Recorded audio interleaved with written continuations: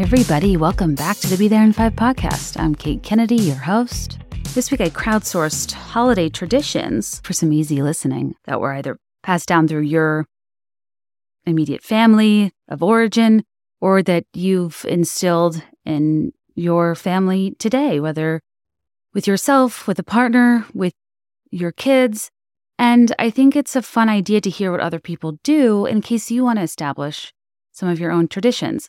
And if you are lacking them, it's one of those things where, well, you can start them anytime and just do them every year. And I think a lot of these answers are a reminder to lean into the funny moments and mishaps and find traditions in the least likely of places. And I don't know, I just, every year when I podcast on or around the holidays, I think about how the holidays can be quite difficult for people. And life only gets, more challenging as we get older. And, as we've discussed, when you realize all that Christmas magic you experienced is the product of somebody working very hard behind the scenes who gets no credit. And when you're the person doing that, I don't know, I feel like there are ways the holidays can kind of become a lot of work or a bummer or it's too stressful and you're not even getting to enjoy it for what it is. And I just think these small shared moments of connection or where you can anticipate, the kids will be excited about something or I don't know. I love hearing examples of these small things people look forward to every year. And it also reminds me, especially as I have a kid now and hope to have a bigger family, the things that all of you guys remember it just doesn't really have to do with this stuff. I mean, sometimes it is the stuff and maybe we'll get into some of that too, or we'll save it for next week. Who knows? Maybe we'll do a month-long holiday extravaganza because I did ask you your most memorable Santa gifts too. But I think first, hearing about the traditions and the things you guys looked forward to is incredibly sweet and gave me a lot of good ideas, but also reminded me the reason for the season. And I know that's, I guess, in most cases is Jesus Christ, but to me, it's like hearing how many of you eat fondue and or cinnamon rolls. Really? Your passion for cinnamon rolls was my biggest takeaway from this episode, but we'll get into that all later. Before I get into the traditions and thank our advertisers, can I do a small ad for myself? Because the greatest gift you can give old Beth, your friendly local podcaster this year, is to come see me on tour as I tour my book, One in a Millennial, in January and February. I know my book doesn't come out till January 23rd, but you can buy my book tour tickets for Christmas for you and yours. Perfect place for a girls' night, for your book club. I don't care. Bring your husband. Don't hide your kids and hide your wives. Bring them to the Be There in 5 book tour. Sorry, why am I talking like this? I hate the self-promotion. And when I say book tour, it's not really I promise it won't be a snooze fest, panel discussion or something. It's a regular podcast live show, which is basically a podcast, but live, where we shoot the shit for an hour. But this, I want to involve the audience more and do more Q&A off the cuff stuff. It's just a celebration of all that is being a millennial girl. The theme is Be There in 2005, which is inspired by one of my favorite mid-aughts bonding rituals, the all-female pregame. And the theme is after a chapter I have in my book, chapter 6, Are We Going Out? Are We Going Out Out? Which is just a funny turn of phrase we've talked about on the podcast. I think I have a playlist named after it too, because it's so accurate in terms of how we would talk to each other back then. It would be well, are we going out or out? We never waste a chandelier earring if we're not going to a second location, ladies. To read from the announcement, what I wanted to do is channel a time when our cups were solo, but we rolled deep, when our expectations were as high as our going out tops, price points were low, when night after night we'd watch our dignity and hems rip at the seams from fashions faster than the speed of light.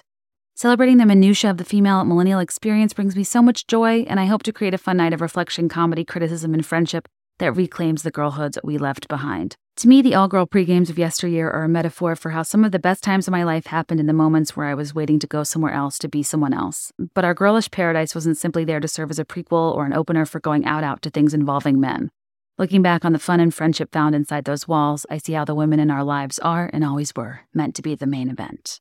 I would love for you guys to come. I know a book tour is not as exciting as a Taylor Swift dance party, but I still plan to make it fun. Meeting you in person is what makes this job real to me, and I'm really looking forward to it. And I'm nervous to leave Teddy at home, and I'm nervous to do all the things, but it'll be great if we're together, and meeting you will make it worth it. And I'm going to New York, Richmond, Philly, Atlanta, Denver, Salt Lake, San Francisco, Anaheim, Nashville, Dallas, Boston, and Chicago. Look at my Instagram at Kate Kennedy for dates or BeThereIn5.com/live-shows. And yeah, Can't wait to see you. This one says, my favorite Christmas tradition was that my dad would make breakfast for dinner every Christmas Eve. It was a full spread of too many pancakes, bacon, sausage, and eggs. After dinner, one of us would read 'Twas the Night Before Christmas aloud for everyone. We wore our pajamas for it all so we could go straight to bed after. It was cozy and comfortable and is one of my fondest Christmas memories. I still love the occasional pancake dinner and want to continue that Christmas Eve tradition if I ever have kids. I love that. Oh, you're coming to see me in Atlanta. Can't wait to meet you. My mother would wrap every single item, down to lip gloss, chapstick, candies, etc. We didn't have the traditional stickers and tags on most presents as a result, but instead written in Sharpie would be our names and only sometimes who it was from. If there was no gifter listed, we knew it was Santa, but we also had presents from Mrs. Claus, various named reindeer, elves, and in my teens, the elves made up names like Tipsy or Sprinkle James. When I tell you I love the name Sprinkle James, it's really speaking to me. Talk about an uncommon James. That's just like the perfect name. It made a lot of trash, but I love knowing so much time and care was put into our presents. The appreciation grew even more when I knew it was my mom staying up into the wee hours of Christmas Day to make sure everything was magical. Which brings me to the other genius thing she did. Even though our stocking items were also wrapped, yes, down to a toothbrush or an orange, we could open our stocking before my parents got up. There's always an item that would keep us busy and less likely to bother them. I always got a book or CD, and my younger brother would get toys or video games. They knew that ensured they would get a bit more rest before they had to pretend to be well-rested and surprised. I can't wait to hear about all the other holiday traditions from others. I think the holidays can be really weird as an adult, and hearing about others' childhoods brings back a bittersweet nostalgia. A lot of pro-matching pajamas people. I support you. I've never done that before. But if you're a long-legged female, you understand my plight with pajama pants. I can get pajamas that fit my legs at, like, pajama stores, but kind of the kitschy, campy, flannelly type of PJ bottom just bums me out. I've lived enough of my life dealing with the perils of involuntary high waters, and something about, I don't know, trying to pretend I'm cozy whilst being all too aware of my bare ankles is triggering for me. And the holiday season doesn't feel like the right time for dealing with that sort of tension. We do a make it, bake it, sew it, grow it gift exchange. All the gifts are handmade. That's so fun. You know, I don't watch the TV show Alaskan Bush People often, but when I do, it's the Christmas episode. And I think my dad got me into watching this because he watches shows like that. You know, American Pickers. You can turn on like A&E at any given time and it's like season 42, episode 80. And it's like, Jesus Christ, how many things in America can you pick? Apparently a lot. But the Alaskan Bush People, they don't live in bushes. They're like homesteaders, I think. And they like are subsistence farmers and they live in Alaska. And it's actually Jewel's family, like Jewel, who will say, yay, your soul, Jewel. Anyway, every Christmas, at least when the show was on, they did an episode where they like gifted each other stuff and they had to make it like off the land and off stuff they already had. And it was super fascinating to watch. I feel like handmade gifts are amazing, but put a lot of pressure on people that aren't creative. But I like the idea of make it, bake it, sew it, grow it, because that kind of expands it. But if it was just like a bake it, like I'd be stressed. But, you know, by these terms, I could just hand you over a stack of all my canvases from those paint and sips. It's the type of art that, you know, low budget podiatrists everywhere are just jones into have in their office. A 1992 TV taping of Rudolph with commercials. My fave is vintage 7-Up in our local mall. I know. I wish I saved taping stuff on a VHS was such a time, and seeing the commercials is really satisfying. I mean, it's like there's so many Christmas classics, like the Campbell's Kid, who was the snowman who melts with the soup. Santa packs are coming. Santa packs are coming. I mean, you know, all that really contributed to the holiday hype. You have to do a talent for Santa before you get to open your first gift. That's amazing. I also love Christmas Eve. A lot of people had like chili cook-offs. One person had like a soup off. I also love the idea of a dip party. Just everyone brings a bunch of dips. One family, kids can open stocking gifts before parents woke up on Christmas morning. That's a good idea to like give them something to do if they're up at the crack of dawn so you can sleep in a bit. Opening one gift at a time on Christmas so we can see what everyone got each other and it takes about 4 hours. I love one gift at a time. I think that's way more satisfying, and it like lengthens the time of anticipation and build up. I don't know how hard it would be with little kids, but I love that. We typically do a what is it gift. It's typically a kitchen gadget. It's hard to stump people these days. Oh, I love that idea. Like finding an obscure household item and people guess what it does. There's a good Reddit thread called What Is This Thing that might give you some inspiration, where people post things they find, they're like, what is this? And they crowdsource from people what it is. And it's amazing how there's always somebody out there that happens to be on Reddit on that thread able to tell you what that thing is. Cracking real whole nuts while watching movies. Wow, a real life nutcracker. I always wonder who actually cracked nuts. And do nutcrackers actually crack nuts? Because the decorative ones I have from the Home Goods, I don't think they could crack a cotton ball, much less a nut, given they're not, structurally sound. They're kind of like more hollow and plasticky. But I mean, hey, also, nutcrackers and nut stashers of America, have I got the gift for you? Which leads me to our next sponsor, Uncommon Goods. Oh, wait, they aren't sponsoring this week. Sorry. Man, I just got so excited for my natural segue. Well, guess they're getting a shout out regardless. Let's move on until I can find my next natural segue. A lot of you still love doing scavenger hunts or treasure hunts with clues that lead to a present or a big present. My family did this too. Can confirm source of a lot of great memories. Again, anything that extends the longing and anticipation and requires some element of a game. I think especially for like a gift that's like a trip or a communal gift. I feel like we had to do some charade for like N64 because we technically all shared it, even though I did not get as much 007 time as my brother did. As a kid, tracking Santa on NORAD, and my uncle working in Alaska would call and tell us he saw Santa. Aw. Did he see the bush people? All stocking gifts are wrapped, and you have to guess what it is before opening it. Santa always brought our tree. So magical to wake up to a decorated tree. Well, that's definitely a reason to leave the Christmas lights up till January. Chinese delivery sounds glorious. A lot of you, your Christmas pajamas are left on your bed, so when you go up to bed Christmas Eve, you're surprised with your PJs there. That's really cute. The 12 books of Christmas, starting on Christmas Day, I give each of my kids a new book. We wrap the opening into the living room, then after Christmas breakfast, the kids rip through it. I saw that on TikTok.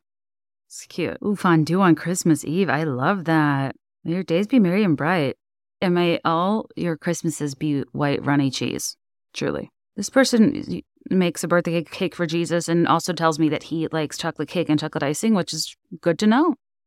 Was that in like Leviticus or karaoke and poker on Christmas Eve with all the cousin post 7 fishes? That's so fun. Wait at the top of stairs. Cinnamon rolls. Christmas morning. Minute to win it type games. Cinnamon rolls during opening presents. Wow, this person does cinnamon rolls and fondue. Cinnamon rolls during opening presents. Fondue for dinner. A lot of people with orange cinnamon rolls. Is that like the Great British Baking thing where so much of the chocolate is orange flavored and I feel confused? I don't even know if I've ever heard of orange cinnamon rolls. Instead of gifts, we do a Christmas house, big Airbnb, and just enjoy a weekend together. Oh, see, I like that. Like if everybody, like every couple, I don't know, like how much would you spend on gifts for the whole family? It depends how big your family is, but if everyone chipped in like $500, $1,000, and you just got like a sick house and the adults could hang out and make meals and have cocktail hours, the kids could just run around and scream and play together and pull their individual Santa gifts. That sounds ideal. All of our presents had numbers, not names on them. Every year my mom lost the list. My mom did that one year and it's one of my favorite memories ever. She didn't want us to know whose presents were whose, and she didn't want us to like shake them or figure out what they were, I guess. So she made a system with tags. It was like, this person's a snowman, this person's this. And then she forgot the system, randomly allocated our gifts. And at one point, my brother opened a pair of pink Ugg boots. They're actually knockoff pink Uggs from the local Army-Navy store. Still loved them, but it was entertaining. Flapjacks and flannels breakfast. Great for sororities and for families. Oh, everyone submits their predictions for the new year, and then you review them the following year. Oh, you could hand out like prizes? That's so fun. We also waited at the top of the stairs while parents turned on music, lights, coffee. Yep. Hot take, only wrapped gifts from you, the good ones. Santa gifts unwrapped. Yeah, everyone seems to do that differently. We were unwrapped for most of my childhood. Then as we got older and more patient, they were wrapped. I think wrapped is fun and taking turns is fun because it makes it longer. But when I was little, the anticipation of walking into the room and seeing everything you had unwrapped was really exciting. And that's so much less work for the parents. Our core family always enjoys a meal at Melting Pot a day or two before Christmas. I'm really loving your commitment to fondue, and I really think that's something that I need to get into as well. Orange cinnamon rolls. I'm missing something. We go to hibachi on Christmas Eve. Honestly, that's the perfect way to celebrate any special occasion. I love that. Fall on your knees. I could just take a dramatic leap to catch the shrimp in your mouth, the tuna bowl, holy night. On the last day of school before winter break, we do a Polar Express night where our 3 kids pick one friend to come over and watch the movie. They all wear Christmas PJs, we order pizza, and we make them frozen hot chocolate. Basically, like a root beer float using hot chocolate and peppermint ice cream instead. Yum! On Christmas Eve, we make gingerbread houses using Pop-Tarts. Looks like snow and cheaper than the kits. We use hot glue to keep them together. Oh, that's a good idea for a gingerbread house roof. Thank you for the tip. I'm getting sent the sweetest pictures of people in Christmas jammies and holiday traditions, and they're just making me tear up. And I hate to pair a genuinely sentimental comment as an ad segue, but I meant that. But I also was going to say that, do you know what the easiest way to send thoughtful, personalized gifts for everyone on your list is? It is, of course, FrameBridge. FrameBridge, genuinely is such an easy gift idea because you can upload a photo and send a beautifully framed gift that's perfectly packaged in a gift box ready to go for as little as $30. I don't know if you guys have ever gone to a frame store or the frame counter at a craft store, but I am always shook by how much frames cost, by how much mats cost. And I'm always there's got to be a better way. And I want things to have that professional framed vibe where I'm not swapping out frames in a gallery wall. This is art I will have for the rest of time, And FrameBridge pricing is fair and transparent. Pricing is based simply upon the size of your piece, and you know exactly what you'll pay up front. And it makes it easy and affordable to custom frame just about anything. So basically, you go to framebridge.com or go to the app. You can upload a digital photo for them to print and frame, or you can mail them the art. They mail you a free prepaid packaging, shipping tube type thing, and then you send your art in it. I've done this many times, never had a problem. And FrameBridge custom frames your piece in the studio using the highest quality materials and ships to your door for free. They've framed over 2 million pieces and counting, and FrameBridge has a growing list of stores popping up all over America from NYC, Boston, Philly, DC, Maryland, Virginia, Chicago, Atlanta, and more, where you can get one-on-one expert design advice and see their collection of frame styles in person. And just a heads up, if you order by December 17th, then your gifts will arrive by Christmas with free shipping. I know this message is getting to you late on December 17th, but FrameBridge is super fast, and they'll ship your finished frame directly to your house or your gift recipient's house in days. So if you're still in need of a gift, don't worry, you're not alone.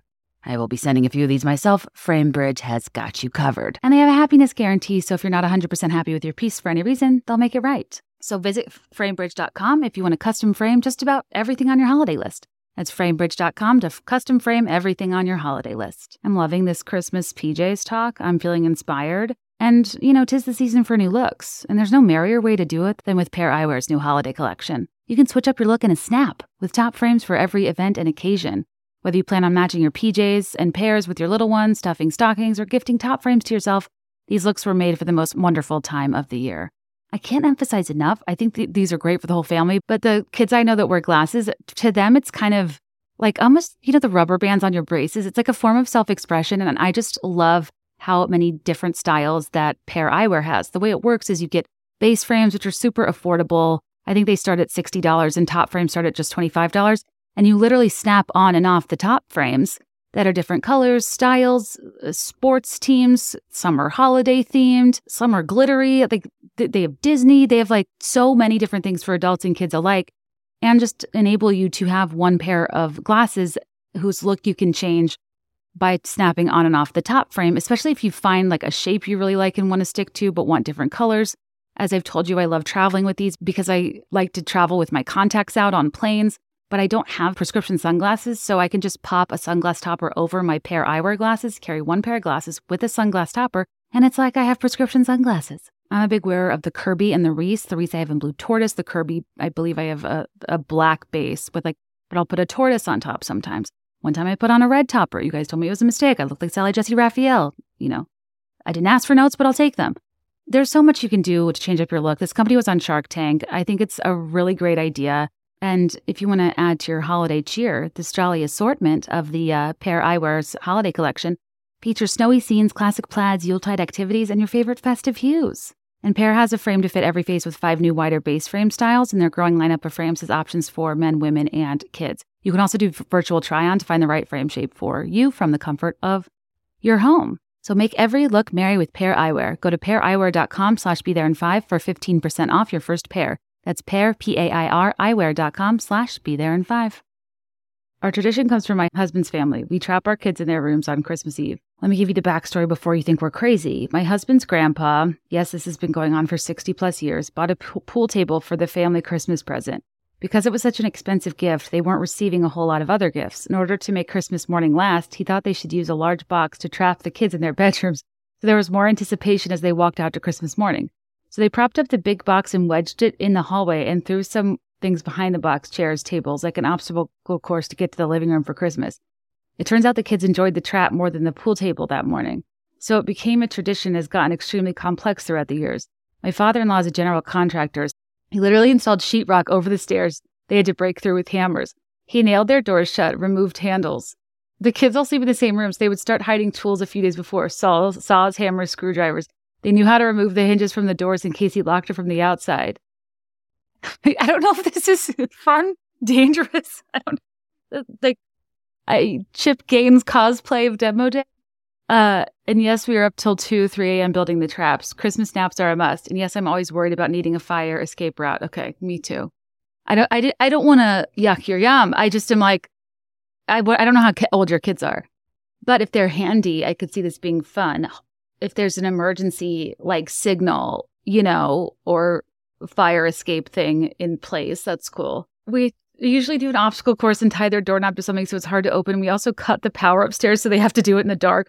All of the cousins and siblings carry on the tradition, and it's honestly the only thing we talk about when we get together on Christmas Eve. Everyone does it a little different, and it takes it to different extremes. Oh my gosh. Oh, she attached pictures. This is not as scary as I thought it was. It's like they're going through a tunnel made out of boxes from the presents, which is a cute idea, that is like lined in Christmas lights. They have to crawl through packing peanuts, through like kind of like Cat's Cradle style string tied on their stairs, a bunch of balloons. Okay, a trap. I was thinking more like, I don't know what I was thinking, but now I understand this is more like a booby trap, like a more Home Alone-esque situation, which is very cute. I think the idea of kids without an escape route having to do some light contracting work, with hammers, hinges, under a certain age, I was a little worried, but I see what you mean now. That's really cute and fun. Thank you for sharing. More cinnamon rolls. More orange cinnamon rolls. Wait, I gotta look this up. One December, when I had 2 kids, 3 and under, we moved and I couldn't find any of our stockings. Plus no money for new ones because moving expenses. All I could locate were the stocking hats I had knit for the kids as a gift. So I hung those up on the mantle as replacement stockings on Christmas Eve. It went over well in the moment, and I assumed we'd get traditional stockings next year. The kids loved the concept so much that they remembered it next holiday season, and I spent the next 14 years knitting hats for everyone each year to hang up. I eventually developed arthritis in my hands and couldn't knit anymore, but my kids, who are all in high school now, asked if we could still get them store-bought beanies to carry the tradition in a different way. That's so cute. There's 3 kids now, have a stack of winter hats that clearly define what they were interested in at that time. Pink sparkles, sports colors, unicorn manes, goth. It's such a cozy tradition born out of being poor, and I love that the kids never saw it that way. That's so sweet. I, for one, am really interested in the unicorn manes to goth pipeline. It's relatable. This one says, "Hi, Kate. My dad would always set up a camcorder to try to catch Santa in the night, but he'd wake up and Santa always outsmarted us by turning it off. Then we'd use the camcorder setup to film our Christmases. It's wonderful to have those moments captured now. Agree." My parents would also leave out materials for Santa to write a note about the nice things my brother and I did that year. My family was pretty much always on the same page that Santa wasn't real, but we bought in anyway. With the camcorder, we have a bunch of those home videos too. And I think the best part about them is like you couldn't produce or edit them. So you stick a camcorder down, it records the day or night's moments, but also the most mundane events imaginable. And that's kind of the beauty of it. It reminds me of how, millennials invented curating our social lives online when Facebook released the addition of making albums in 2006. And what did we do? We posted every goddamn photo until the entire album was full. It doesn't matter if you took a pocket picture or there were duplicates or all of your friends were blinking. I think in my book, I say that Facebook albums, when they first came out, it wasn't like a highlight reel. It was more like CCTV footage of the night's least notable events.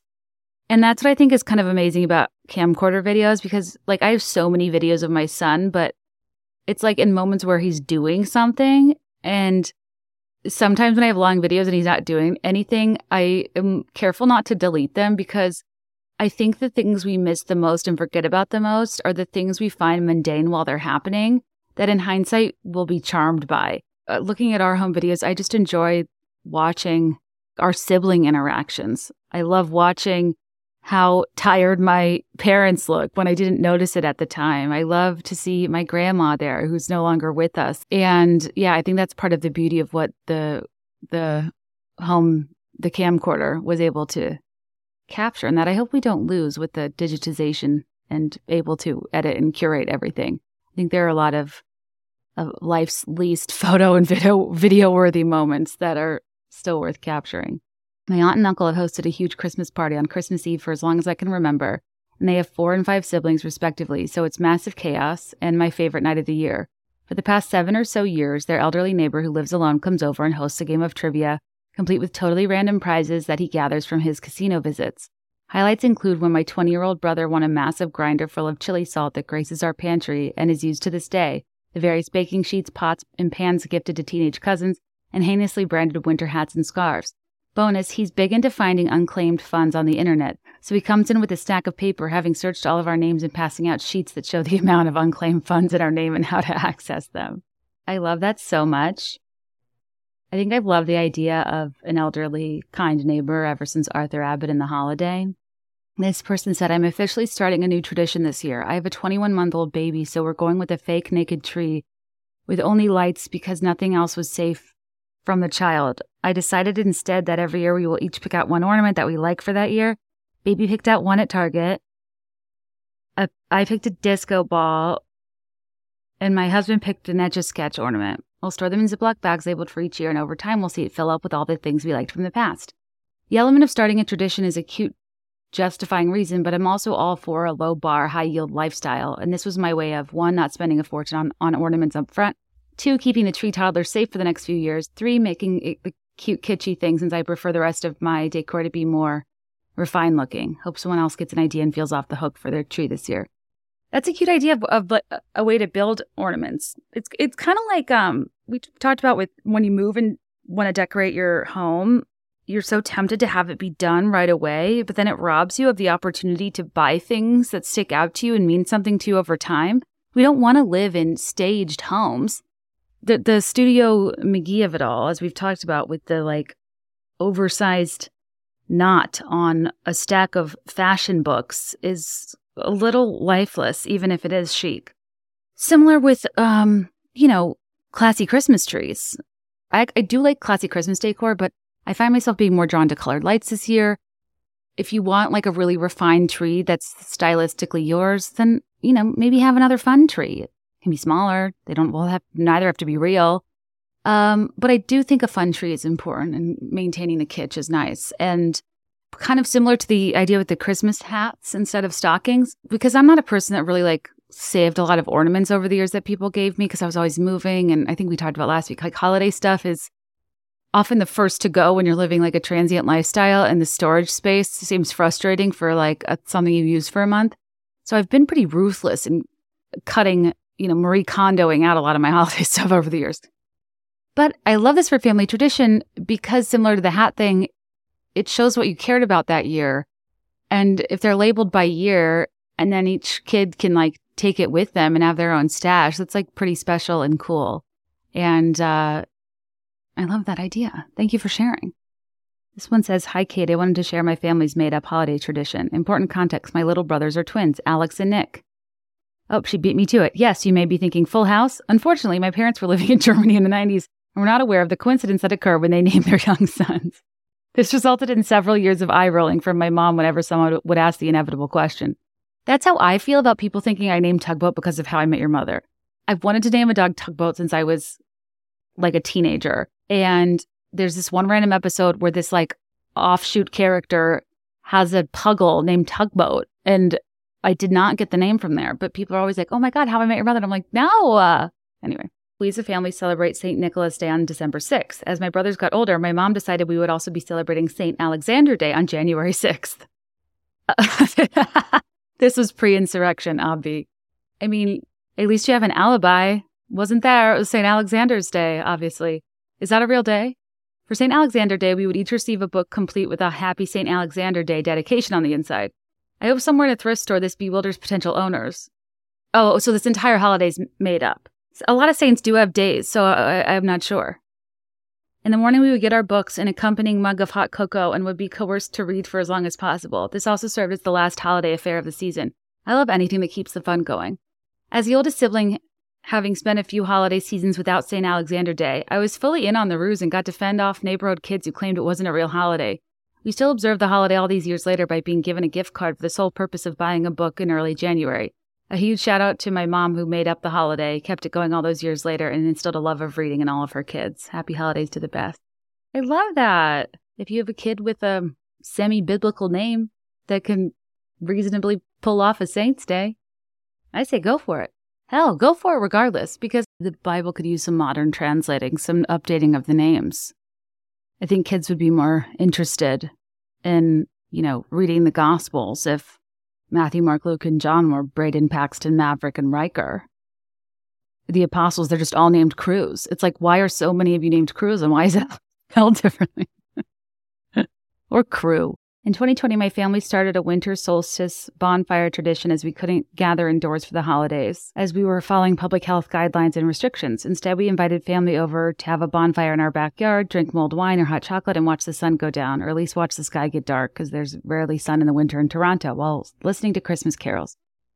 The tradition has continued each year since, although we are more flexible with the date now that people are back to being busy again, so we just hold it around the solstice. We've added a chili dinner and a crock pot and expanded the circle to include extended family and friends. It's such a nice, low-key way to enjoy being outdoors in the winter. As a mom, most of the holiday planning has magically become my responsibility, and this is a low-stakes event needing little planning that everyone enjoys because it's different. Finally, tying it to the ancient pagan tradition of recognizing the solstice feels grounding in a not at all weird and new agey way, I swear. We don't dance or chant, just laugh and talk and enjoy each other's company. It's just nice to gather around a fire with loved ones and know that the days will start getting longer again soon. I love anything with a bonfire. Or a fire pit. Hell, I'll take one of those s'more machines off of everyone's gift guides on Amazon. Like, seriously, how often are we going to use an indoor s'mores kit, people? But whatever. But I'll toast my little hands over it and warm right up and feel cozy as hell because I am drawn to fire in the holiday season. We often will do that at my sister-in-law's place on New Year's Eve. And even like committing to family New Year's Eve has been an awesome way to get out of like having to worry about doing something fun or interesting with friends, or like having to, God forbid, get a, wristband deal with unlimited well drinks. I never wanted to be drinking, but then I get there and I'm having such little fun. I end up drinking all of them. But anyway, I love winter solstice. I like being outside in the winter. Like, I don't mind being cold to a degree. And I think if you can bundle up, and it's manageable, and you can be cozy and enjoy the cold and find, it's like, I live in Chicago, like I can't get out of it. It's just cold. So finding ways to thrive despite the cold, I think is just a good use of energy. This one says, growing up, my mom made homemade cinnamon rolls for Christmas morning with a recipe that had been in her family for years. We'd get up, and while we opened stockings, she popped them in the oven so they were warm when we were done with presents. After my older sister got married and did Christmas in a different state, my mom would make the rolls in advance, individually wrap and freeze them, then send them to her so she would still have them Christmas morning. My mom is 81 now and hasn't baked them in years due to Alzheimer's. Now I bake them and share them with her, and I have the same tradition with my little family of 4. It's truly one of the best memories I have from childhood, and I'm thankful I can still share it with her and with my own family. Oh my God, that's so sweet. Oh. I hope what we're taking away here, guys, is that it's the little things. This one says, first of all, fellow Edward Teddy mom, and our boys are a week apart. Oh my gosh. I'm the oldest of 5, and we had a ton of traditions, but this was my favorite. Santa left candy on our beds, usually those candy canes filled with M&Ms or Hershey Kisses. So did you think he went in your room while you were sleeping? That adds in another layer of risk for your parents. But I'm fascinated that so many of you are able to overcome the risk of the tooth fairy. Your kids must be past the F out, because you have to get under the pillow, get the tooth, and slip the cash in, right? And I mean, I'm sure a lot of material girls next door have, the same gift I do, which is that I can sniff out cash from a mile away.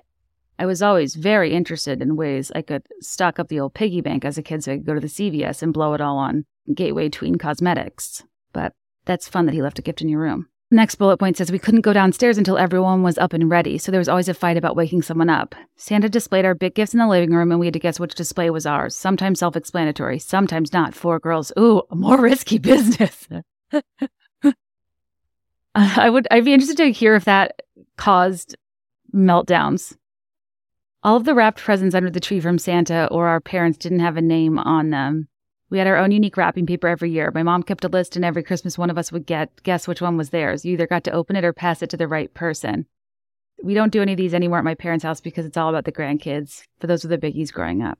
That's so cute. Love that. I like that one person has their own paper. Each person, rather. This person said Polar Express night. One night during the month of December, when the kids go to bed, they find a golden ticket under their pillow. I just got goosebumps. They know it's coming, but never know when. Instead of going to sleep, they go and get in the car with hot cocoa, and then you drive around looking at the Christmas lights. That just thrilled me to my core. So when they go to bed, oh, they get to stay up a little later. Oh, wait, that's even better. I love that so much. I love knowing a surprise is coming, but not exactly when. Because then you get to enjoy the anticipation and the thing itself. This person said, my parents have been divorced for years but get along famously, so I never felt too torn when choosing whose family to spend holidays with. Their names are Kristen and Matthew, so every year we have something called Chrismat, like Christmas, where we get together, just the 3 of us, and exchange gifts. Oh, that's cute. Chrismat. I love that. I know, I was thinking about the other day how holidays are, look so different when you have parents in different places or when you've lost a parent, and when you get married and have in-laws and then are splitting time, not just with 2 families, but potentially like 4 or more families, and just how, that's another reason why I think traditions are fun to start with our own. And I think that the creation of new traditions just kind of allows you to reestablish what the holidays mean to you as an adult on your own terms. So many people do fondue for Christmas. So many people eating cinnamon buns. Every year on Christmas Eve, we get together with my mom's side of the family. It's a big blended family, and it brings many generations together. It can be upwards of 45 to 50 people. In the early 80s, my grandma on my dad's side was out for a walk and found that someone had thrown away a brass basketball trophy. It's about 16 inches tall, is heavy, and most importantly, has space at the bottom for a big plaque. I'm not entirely sure how that trophy ended up being a center point in my mom's family's Christmas Eve parties, but it became a symbol for our family, a trophy given out every year to someone who had shown either athletic achievement or, more recently, because we aren't that athletic, someone who had overcome adversity or shown great strength of character. Recent years, it has gone to a cousin who came out, a big deal as some of the older generation leaned more to the Christian conservative side, someone who battled cancer. I got it the year I was diagnosed with MS. This makes it sound like it was an award for who was the most sick, LOL, but it was more about fundraising for MS research than me just having the disease. IDK, but I appreciated the gesture. And it has gone to younger family members, too, who have done positive things for their families or community. It's really special to get to celebrate each other. I remember as a kid always being so excited to see who won the trophy. Whoever wins then gets to pick who will get it the following year. And honestly, that excitement still lingers in my mind. It still lingers even in my mid-30s.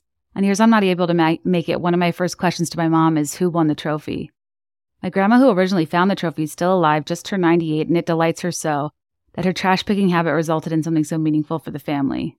And yes, there's a record of every winner by year on that plaque.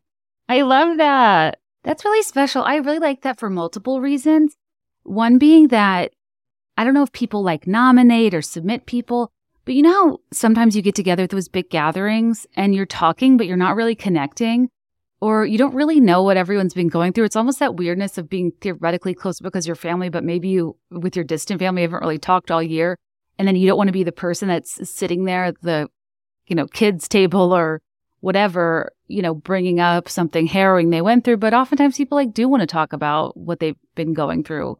And I think that's an interesting way to not only be aware of what's going on in people's lives and to just conversationally, make sure they feel seen and credited with what they've been going through, but also making it meaningful and adding some anticipation to kind of fulfill the childlike wonder of wanting to get publicly acknowledged, and I don't know, it's a special combination of things, and I really like that. That's really sweet. This one says, holiday traditions our family has. We receive our Christmas pajamas on Thanksgiving so we can wear them for a month instead of receiving them on Christmas Eve. That's actually a good idea. Then you're getting way more. a way better cost per wear because everybody knows the things that break the bank in the holiday season are the Christmas jammies. We put our tree up the first Sunday of Advent and take it down on Epiphany. I'm deconstructing my faith, but focusing on the religious meaning of the holiday keeps me from being cynical, if that makes sense. I have to Google when the Epiphany is. When's the Epiphany? Speaking of which, I've Googled when's the Epiphany many times for myself for various reasons. January 6th. Dang. St. Alexander Day. Insurrection Day. What a day. Also the end of the Epiphany. Epiphany could be a pretty girl's name if it was spelled like Tiffany. Epiffany. Epiphany. I saw a TikTok once of people they were like, names that would be beautiful girls' names if they didn't mean something else. And it was kind of interesting because they were picking out words that were objectively kind of beautiful that, you lose that ability to gauge the quality of how the letters sound together once there's a definition attached to it. But some of their examples were like fallopian. And I'm like, you're right. That is kind of a nice word. And unfortunate that it's not going to work for a girl's name. Anyway, they also eat lasagna on Christmas Eve. I love that, especially if the lasagna is good. I really think that the Costco frozen lasagna with the sausage is pretty high caliber lasagna in the world of frozen meals, in case anybody wants lasagna but doesn't want to make lasagna.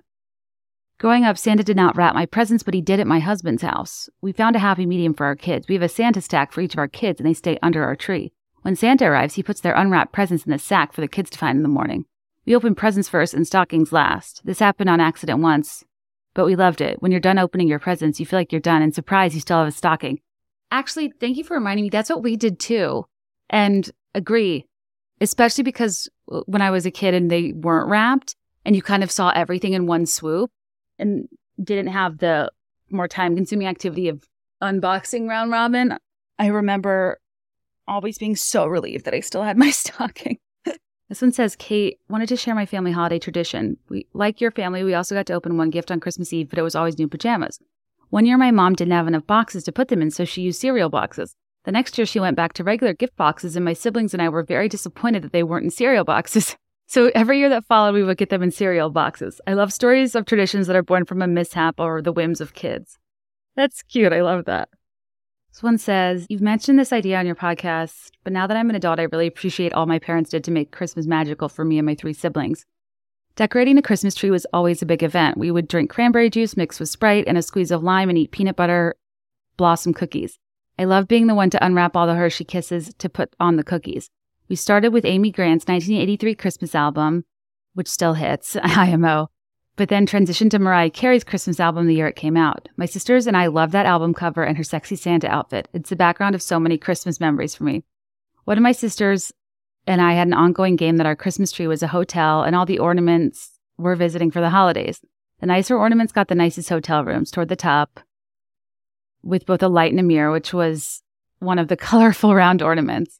I think Titanic taught us all a lot about first class, second class, and steerage, which must have informed our game. You're so right. On Christmas Eve, I recently rewatched Titanic, I think when everything was going on with the submersible. Also, 2023, the year the word submersible was introduced to my vocabulary. And I was looking up like the prices today if adjusted for inflation or whatever. And I was not surprised, but disappointed that this set sail on this luxury liner cost £7 for a third-class ticket in 1912. For a first-class suite, cost was £870.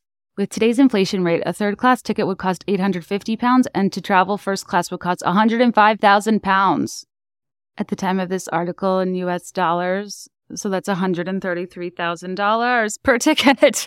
Sorry, I got off topic. On Christmas Eve, we would get to open one present, usually an ornament that my mom picked out for each of us to represent something about the year. When we were kids, we would wake up insanely early with anticipation. We started a tradition that we would sing Christmas carols to wake up our parents so we could open gifts. My brother was the oldest, and when he was in high school, he would play guitar for us too. My parents let us just tear into presents, which was honestly so fun. Afterwards, we would have bacon, eggs, and homemade biscuits, and my dad would read the Christmas story. The rest of the day was spent napping, playing with toys, and trying on new clothes. The years where one or all of us got clothes from the American Girl catalog were extra special. And not to brag, but one year I did get the American Girl wheelchair for my Molly doll, and it's one of my most vivid memories of a Christmas gift. Is that can you get that on its own, or is that from the doll hospital? I hope your first Christmas with Teddy is sweet. Thank you so much. Love that. Thanks for sharing. And LOL about the Titanic. We always play Celebrity, aka Salad Bowl, on Christmas night, but we always play it with not just real known figures, but people in our extended family/community. Former school principals, wacky neighbors, distant crazy family members. Wait, that's like a really fun idea. I was going to say with people in the room, that's a no, because you just never want somebody to like word association, paper, snow, a ghost with like all of your worst qualities. Like, I don't know if you've ever played Taboo. When you can't say the 5 words and you're trying to get people to guess a word and you'll be like, Jessica is this. And people are like, lazy, unemployed. You know, you just like don't want to, it's a risky game. We do a second Christmas with our best family friends who are Jewish but love our Christmas decorations. They always bring homemade latkes and brisket, and my mom makes a big Christmas dinner. I look forward to it more than actual Christmas. One Christmas, I got bunk beds for my American Girl dolls, Samantha and Molly. What made it so memorable is that the bunk bed was in my room with Samantha and Molly lying in the beds, each snuggled up under the covers. Obviously, Molly was on the top bunk. The thought that Santa came into my room and touched my dolls was so wild to me. I completely flipped and thought it was the most magical thing. Years later, I found out my dad built the bunk beds himself. That's so cute. Yeah, I don't know how Santa is getting into y'all's rooms. I should be a heavier sleeper. I was just such a believer in Tim Allen's The Santa Claus. I just really thought I was going to, I would like convince myself I could hear hooves on the roof. Hooves on the roof? Hooves on the roof. I remember so vividly one year for Hanukkah, my parents had written us a letter that they read that evening. And it was all about how we are so fortunate, we are so grateful, and we love music. My dad is in a band. And they tried so hard not to spoil us too much, but they heard of these new things called the iPod were coming out, and they wanted to get it for us to celebrate all the great things we were doing, etc. But don't forget to be grateful. This is a really nice present. Do not tell your friends. Do not flaunt it, etc. It was like early December. We kept these secret, these amazing technologically advanced music players. Fast forward to the first day back from Christmas break, and literally every single classmate of ours had also gotten an iPod for Christmas like it was nothing. At least they tried. You know what's funny is when, I don't know, it was in first or second. No, maybe it was third. I don't remember. The first time I went to Disney World, it was like a big surprise. I think that maybe we got at Christmas. And I remember my mom telling me I couldn't tell my classmates. And I was like, but so what's the point? I remember being like, oh, God, Elizabeth has been giving me a hard time. If she only knew my FU 3 park money. I'm going to all 3 parks, baby. I don't know if you've heard. I'm staying at the Dolphin or the Swan. Ever heard of them? Maybe not, because you probably stay at the Grand Floridian. But my family were Dolphin Swan people. Yeah, I wanted to flaunt that so badly. That's funny your parents did that too. That is kind of a risk though, because if you guys didn't know much about them, they were brand new, you were early adopters, and like all of your Christmas budget went to this one item that you didn't necessarily ask for, but they were banking on you thinking it was cool. I mean, risky, but paid off. We had a very long list of traditions, but most are typical. New Christmas pajamas on our beds when we got home from carols in church, our own Christmas trees, small Charlie Brown style in our rooms, mandarin orange in the toe of our stocking, waffles, bacon, and eventually mimosas when we were old enough for breakfast. But the best tradition our parents had for us was how we went about gift opening. We were allowed to open one gift every hour. For the remainder of that hour, we took the time to call or write the person who gave it to us to thank them for the present.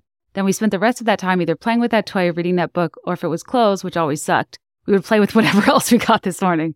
My parents were strategic and would make us open the big gift early so we could always have something new to play with while we waited to open gifts. It was really great, make gift openings last the whole day, and it also made us stop and appreciate the gift we were provided. That's really cool. That's different. Especially if you have a family where people are sending gifts to like all of the cousins and stuff. That's a really nice way to honor whoever gave you a gift. I feel like ours are mostly Santa, which I feel bad about over time because then no one's getting like thanked for the gifts. And how it must be weird for parents to be spoken to like they're not Santa. Like, since Santa's not here, we can talk shit about him. But it's like actually you. Thank you for sharing. We have celebrated Polish Christmas Eve with my extended family on my mom's side for as long as I can remember. I now realize it's basically the Italian Christmas Eve, 7 fishes. So I'm not sure if they just wanted to do that but said it was Polish, LOL, but we also break Oplatek, which is basically a huge piece of Eucharist before it becomes Jesusified. So it's just the wafer, hold the Jesus. Anyway, everyone gets a piece of the wafer on Eucharist, and you go around and break off a piece of everyone else's piece and eat it and give them wishes for the new year.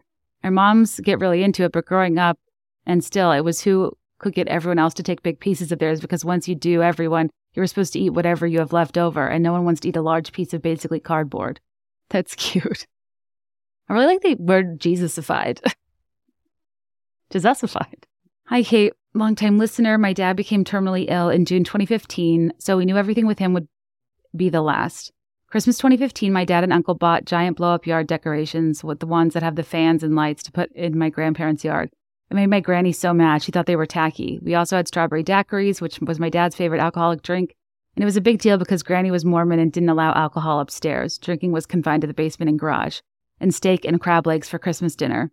Dad passed away in May of 2016, and Christmas of that year, my uncle bought 2 new blow-up yard ornaments to add to the collection. He also put lights on one of the trees Dad planted on our farm in remembrance. We had the new traditional meal of strawberry daiquiris, steak, and crab legs. My literal dream. I love that so much. We have done this every year since he's been gone. A new yard ornament, lights on the farm tree, and the traditional meal and a drink. This is the first Christmas that my granny and gramps are both gone. We sold the yard ornaments at the estate sale. My uncle bought a cabin on the farm right next to the tree we decorate, so we'll spend Christmas there this year. He bought a yard decoration for the porch, and we're having the traditional meal and drink. I'm getting emotional typing this out because the holiday season can be hard when grieving. But these traditions, these things I can count on, make it a little bit easier. Thanks for letting me share it with you. That's really nice. Oh, she showed a picture of the farm tree. I'm so sorry about your dad and your grandparents. But that's such a beautiful sentiment. The holiday season is incredibly hard amidst grief. And that's a really beautiful way to look at traditions being something you can count on year over year amongst all the many other things we can't count on that are beyond our control. That's so special. Crab leg steak and a daiquiri is truly beautiful. Chef's kiss. Hi, Kate. A tradition my family has carried every year around Christmas is our pizza picnic. This stemmed from a time when my mom had 3 kids under the age of 8 and my dad was working late. She was too exhausted to cook dinner, so she had the idea of ordering pizzas and spreading out picnic blankets next to the Christmas tree. We would turn off all the other lights and eat our pizza on the floor under the glow of the Christmas twinkle lights. Every year after that, we would beg to do it again because it became a tradition.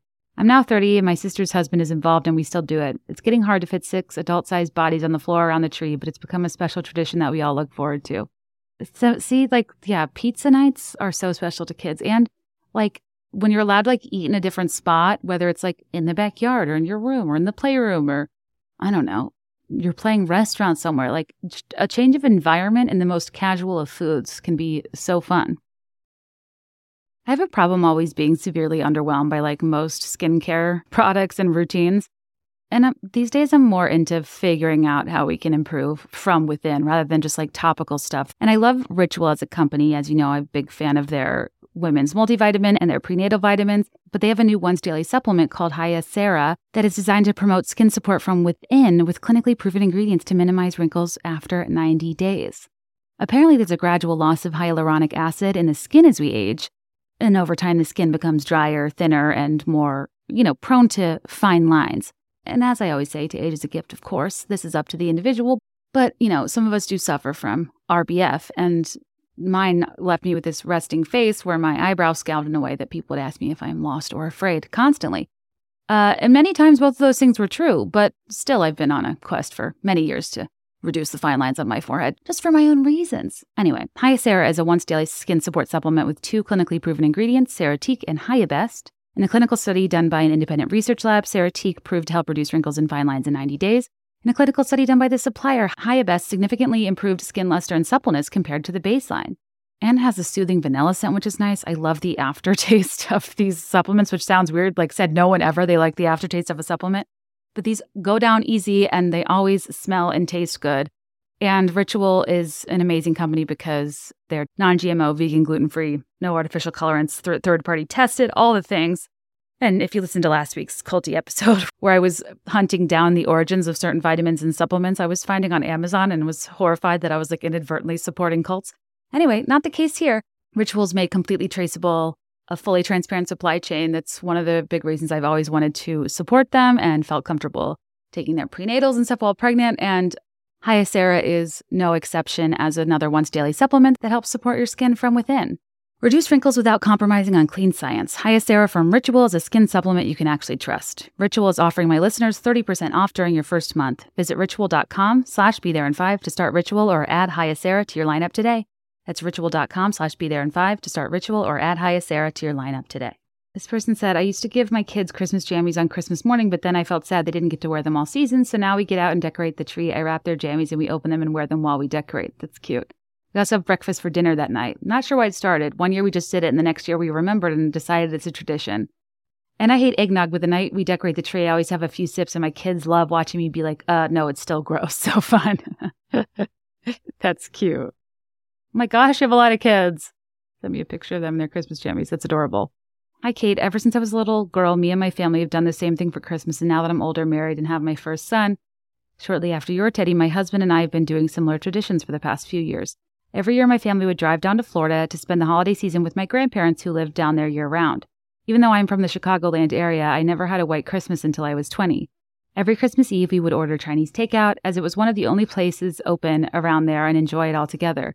Then we would all get to open one gift from Santa the night before, new matching PJs for me and my siblings, and a book to read together. How our parents convinced us that Santa just brought these presents early only for us, I don't know. We then would put on our PJs, read the book, put out cookies for Santa, and I would sleep right next to the Christmas tree hoping to stay awake. Every Christmas morning, we all argue if the year before we open presents oldest to youngest or youngest to oldest. Once we decide the order, everyone gathers around and we start opening stockings in that respective order. Grandparents, aunts/uncles, parents and kids included. But when I say open them, I mean one gift at a time. Each one is wrapped and we have to share and show the entire room what it is. Every year, everyone gets a roll of Scotch tape in their stocking. This was started by my great-grandmother. We would have to break for breakfast before the stockings were done. Those alone would take 1 to 2 hours. We would resume with any gifts under the tree and open them after breakfast. We would spend the Christmas afternoon on the beach together. Now my husband and I get Chinese food every Christmas Eve, gift each other Scotch tape, and fly down to Florida a few days after Christmas. I am so thankful for random and sweet traditions like this that I got to experience growing up and now pass along to my family. Love! Wait, so you fell asleep by the Christmas tree? I'm still hung up on that. Would you wake up under the tree and your presents would be there and you would have missed Santa, or did somebody carry you upstairs? I really didn't appreciate being carried upstairs. The fact that that was the last time I would conceivably be able to be carried by most people. This is not commentary on my weight. I'm just a tall person who's had one too many guy friends try to pick me up and then they kind of can't. Because I'm not light as a feather, stiff as a board. And, sometimes when I watch Dancing with the Stars or whatever, I'm just like, some gals will never get tossed around the way they deserve. I'm sorry, not even in a sexual way. I just mean like, it looks fun to swing dance. Us millennials, we were raised by the weird swing craze of the 90s to jump, jive, and wail. I've never really gotten to do any of those things. Anyway, I love the little things you guys are including, like the person that just said every year you try the eggnog and your kids think it's funny that you still hate it, or every year we argue the year before we open presents oldest to youngest or youngest to oldest. I think I love those funny little kind of bits that last year over year. In my family, so my aunt makes this tin of cookies and sends it every Christmas with all different types of cookies, and they're all delicious. But ever since we were kids, we were particularly enamored with this one type of cookie that came in the tin. But there's usually only about 3 or 4 of this one style of cookie. What it is it's in the spirit of a Rice Krispie treat, but it's Rice Krispie treat with cornflakes, so more leaf-like bits, in the shape of a wreath, dyed green with red hots as ornaments. And when you eat these wreaths, they turn your mouth a shade of irrevocable green that even a leprechaun would say, feels like a bit much. But something about eating these treats were like so exciting because they're such an unusual color for a cookie, and they're a really fun shape and a really great texture. And to this day, and we're 36 and 38, I still try to piss off my brother by eating the wreaths before he gets there, or leaving the last wreath until he's there and then being like, I got the last wreath. Which just sounds mean, but I don't know. It's just a bit. On Christmas Eve morning, we would all go to the mall wearing matching Christmas outfits that my mom made. I still can't believe she did that.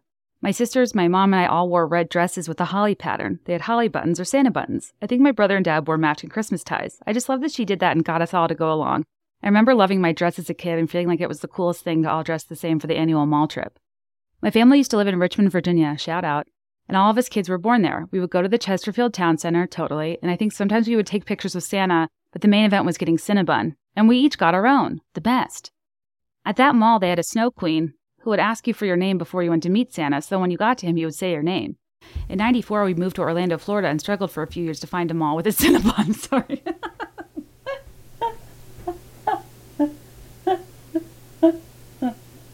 I'm sorry. I thought... I was about to be like, oh, you struggled? I thought you were saying in 94 we moved to Orlando, Florida and struggled for a few years. I thought you were about to launch into some story about your family's misfortune, but you struggled to find a mall with a Cinnabon. Oh, I'm not laughing at you. I'm laughing at myself from mismanaging my own expectations, because when I tell you that I believe in your cause, I support you wholeheartedly, and I don't know how you got through those trying times. She said, I think sometimes we would get Auntie Anne's pretzels from the Fashion Square Mall. Not the same as Cinnabon, but still a dream breakfast. At that point, we were still wearing the matching dresses. Okay, that's all for me. Okay, what is with the cinnamon buns? Cinnabon, or just general cinnamon buns, or orange cinnamon, whatever it is. Like, cinnamon buns have a real presence among the Beth Christmases. Wow. I'm feeling like this is something I should adopt, if especially kids love cinnamon buns, and maybe it's something they don't get that often. But also, I'm not that attached to Cinnabon. Also, that is not my first stop at the mall. Typically, I find that when I'm shopping, I don't like the sensation of my hands being covered in tree sap while I rifle through delicate fabrics and paper tags. But if you can handle the stickiness, Cinnabon Voyage. Enjoy your trip. Have fun eating your roll. I don't judge. I just never really thought about how important cinnamon buns can be to people. You guys really have me rethinking the role of cinnamon buns in my life. Of Cinnabon. Cinnabon? Cinnabon? Cinnabon. Wait, is it Cinnabon? I'm reading your email, and the more I read it, I'm like, that doesn't look right, but it is right. Hold on. Okay, yeah, it is Cinnabon. Wow. I was just looking up some background on Cinnabon because it's not something I consume much, and I was taken by your commitment in your email. And I came across an article called "The Sticky, Untold Story of Cinnabon." 3 decades after its creation in Seattle, the cinnamon roll purveyor maintains a novel sway over our appetites, and thanks to a certain flamboyant, corrupt attorney, some unexpected TV fame. What? A cook called in sick. The kitchen was beyond slammed. Naturally, the phone was ringing.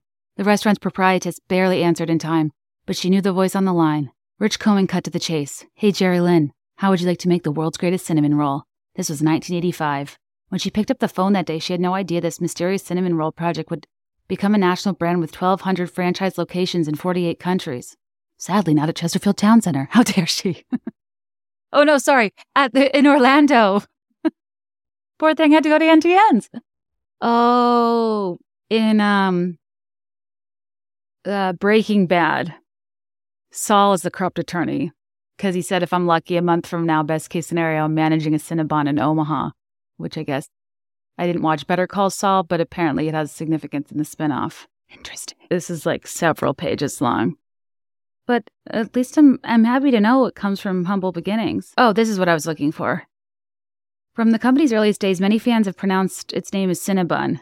It's a natural inclination, but originally rejected by Seattle's resident branding genius.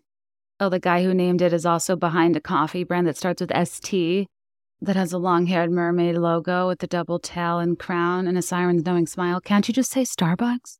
But I guess this branding genius didn't want bun in the name since the word implies savory, bready things rather than frosted indulgence. Instead, he turned his thoughts to another decadent pleasure, the bonbon.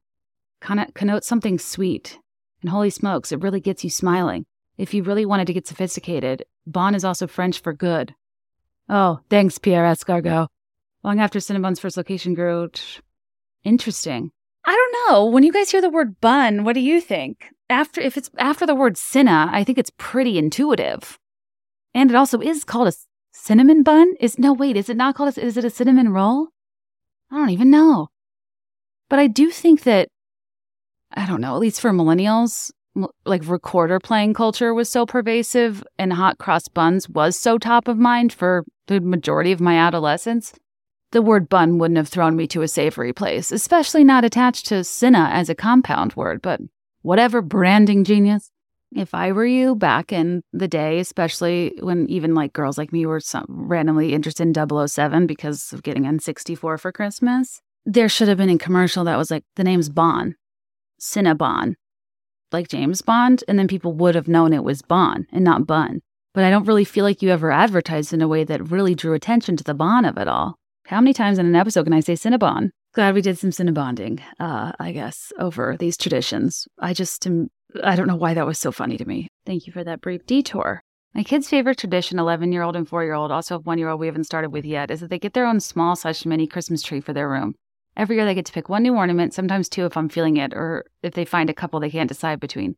When they grow up and move out, they will all have their own ornaments to take with them and decorate their own big tree. Even if by chance they don't want them when they're old enough to move out, it will be great memories for me to use on my own trees. They always pick something that shows their current likes and interests. Love that. Hi, Kate and team. So my mom's parents were textbook grandparents, color-coded calendar and monthly voicemail change that included any birthdays, anniversaries of their kids and grandkids. Every year they had Grandkids Day, which we all assumed was like a national holiday, like any other, between Christmas and New Year. We would go over for the whole day, and it was an extravaganza. Donuts for breakfast, morning craft, musical chairs, a talent show, bowling, pizza, and build your own Sunday bar with a movie. There were 7 of us spanning a 4-year age gap. So had that survived that day every year without drinking, I will never know. They are some of my best memories, especially as most of us continued coming for that day all through high school. It is truly the love and care that makes memories, never the flashy shit. Thanks for giving me a chance to go down memory lane. My grandpa passed a few years ago, but I think I'm going to go visit my grandma today. Aw, I love that. Grandkids Day is a fun idea because then every family could do the proper holiday with their immediate family and then still get together with all the cousins, aunts, and uncles and grandparents. Honestly, Grandkids Day sounds extra fun for aunts and uncles because they can probably chill in the other room while the kids scream with the grandparents. This one says, when I found out about Santa, I was devastated. Instead of continuing on as normal after I found out I'm the youngest, they decided to set new traditions. We started opening all of our presents on Christmas Eve super late, then woke up to stockings and an elaborate scavenger hunt to find our big presents. They continued it on until I got married, and now that my brother and I both have kids, they've started setting up little scavenger hunts for the kiddos. My mom also stopped using name tags like 15 years ago. Now we're all assigned a wrapping paper and don't know what it is. Before we start opening, we all take turns guessing which wrapping paper belongs to which person. Whoever gets the most right gets to not only pick the first gift, but gets to pick the order that we open. The kids are 4, 6, and 8, so they just do whatever for opening. It's a fun competition that we look forward to every year. My favorite fact, the Christmas my husband had cancer, dark, but he's all good now, LOL. You guys are so funny how you write these. I'm so glad he's good. But you don't have to write off the darkness. It's part of life. I appreciate you sharing. He guessed all 9 wrapping papers perfectly as the first one out of all of us. Good for him. Thanks for all you do. Thanks for all you do. Thank you for sharing. Need to go back to the Instagram ones that were shared. At 2 years old, my kid wanted to leave Santa tacos instead of cookies. We do that every year. Honestly, I bet Santa appreciates it. Advent calendar with an activity for the fam each day. Tonight we made Buddy the Elf spaghetti. Cute. Dang, that's a big commitment activity each day. Impressed. We eat Pizza Hut on Christmas Eve because that is what my parents did on their first Merry Christmas. I like when parental romance and lore is like understood and celebrated by the family. Every year on Christmas Eve, we write and sing a song about what our extended fam did that year. I love that idea. 24 wrapped Christmas books, 1 per night, bedtime reading. Oh my gosh. Are you able to find that many good books? Like Christmas-related books. I mean, obviously there are that many good books. I mean, you could just pick the Babysitter's Club alone and not even make a dent in the collection. Tree lights on in the living room before school each day in the dark. Magical. I agree with that. My mom coming into my elementary school classes to share the story and traditions of Hanukkah. I love that. You know what's such a good program is the Rugrats Hanukkah special? I'm having deja vu. We definitely talked about that last year. I learned a lot about Hanukkah from that. Walk down the stairs backward singing Joy to the World on Christmas morning. My husband and I go to World Market and split up and fill each other's stocking. World Market does have some fun, unusual confections. Sprinkle James would have a blast there. Or cinnamon rolls. Ooh, pizza and margaritas on Christmas Eve. My dad would film us going down the stairs every year until our 20s. Wrapping paper fight after presents. Very fun as kids, but kind of violent now that we're 30 plus. I love that you still do that. Colonial Williamsburg for New Year's Eve is lit. I believe you. As kids, all the cousins acted out the nativity in full costume, then a talent show. I love family talent shows.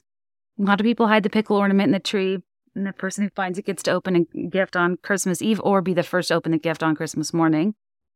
Somebody did a Be There in 5 like PowerPoint party once about the pickle in the tree and Saint Nick and about this like legendary Santa out of DC whose story I'm now forgetting. That was a bright spot of the pandemic, doing those PowerPoint parties. We recite Luke 2 on group FaceTime. Fun to see family every night and hear kids learn it. But it's not as good as Paxton 4. Just kidding. That's very sweet. I'm 30 and I still have to sit and wait on the steps for a picture before we go to the tree. Obsessed. Santa would drop things on our roof and my dad would climb up a ladder and retrieve the presents.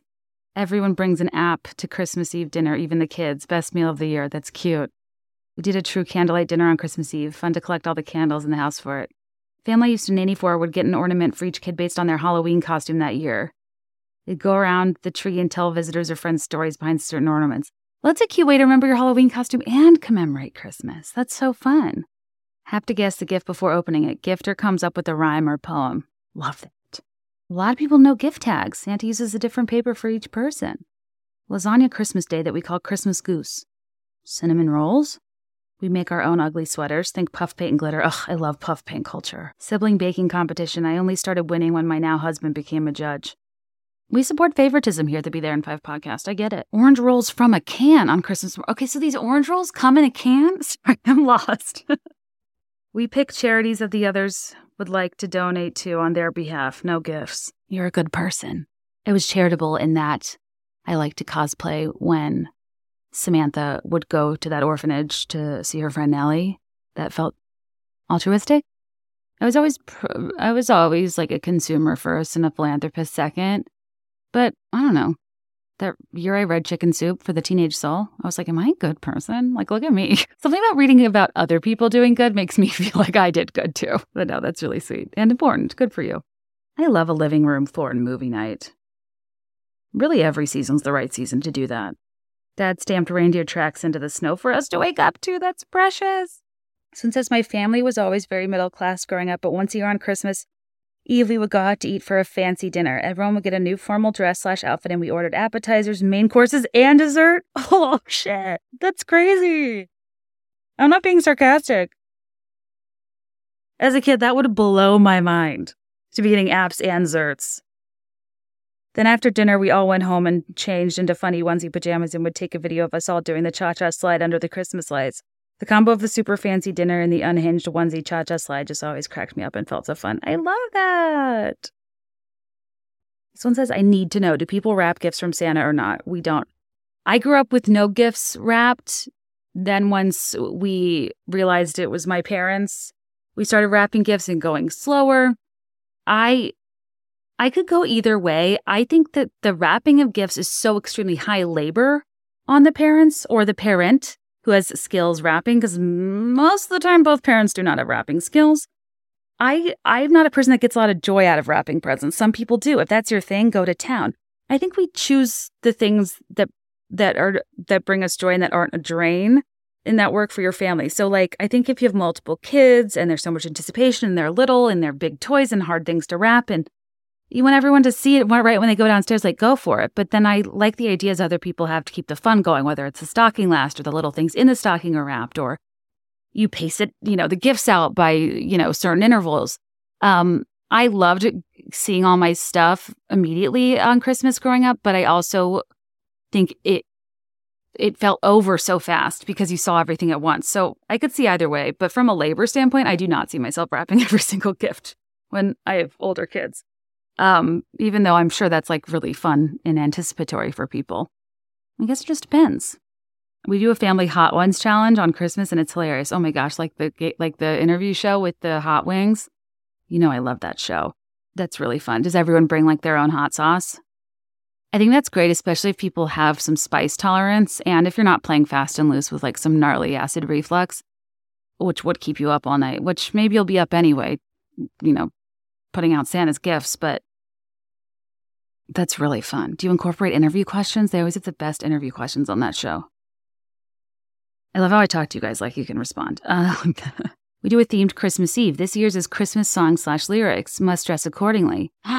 Wow, that's really fun. I love when people have those Taylor Swift parties where you can dress up as a lyric, so people show up as like a crumpled up piece of paper lying there, or they show up as someone, dancing in their Levi's drunk under a streetlight, or like whatever the hell it is. But Christmas songs and lyrics, wow, you really have a lot of options there, and they don't all have to be Christmassy. I'm sure nobody would see it coming that I would show up dressed uncharacteristically slutty and in brown tones, which is also something I don't often do. And I'd be like, well, I'm the logs on the fire that fill you with desire, obviously. My favorite line from the Carpenters, Merry Christmas, darling. I'm Samantha. But there are a lot of different directions you can go with that. I guess it could be either kind of religious, like, oh my God, are you long lay the world and you're in sin and error pining? I mean, that would be hard to probably pick out from your outfit. A lot of people have oranges or clementines in the stockings, too. Oh my God, I can't believe I've been going through these this long. I didn't even get to the toys. Orange, you glad me talking about orange cinnamon buns is over? This was fun for me to go through. Thank you for sharing, guys. I'm sorry if this was boring. I don't know. Wanted to provide some easy listening. I hope everybody's having a great week/weekend. Thanks to our sponsors, FrameBridge, Ritual, Pair Eyewear. If you like this episode, share it with a friend. Rate and review 5 stars. On Spotify, you just tap 5 stars. It's easy as pie, and it makes a huge difference. If you want to give me a gift this Christmas, you can subscribe to Patreon. That'd be chill. Pay for a year membership. Give me some job security. Otherwise, but if not, totally fine. Patreon.com/BeThereIn5 for bonus content. The greatest gift you can give old Beth is to come see me on tour. I'm going to New York, Richmond, Philly, Atlanta, Denver, Salt Lake, San Francisco, Anaheim, Nashville, Dallas, Boston, and Chicago. Look at my Instagram at Kate Kennedy for dates or BeThereIn5.com/live-shows. Anyways, whether you found some new traditions or you're running to your nearest Cinnabon, I hope you enjoyed this episode. I certainly enjoyed keeping you company, and I hope you have a wonderful rest of your week, and I'll talk to you next Sunday. As always, let me know your thoughts, and I'll let you know mine. I'll be there in 5, I swear.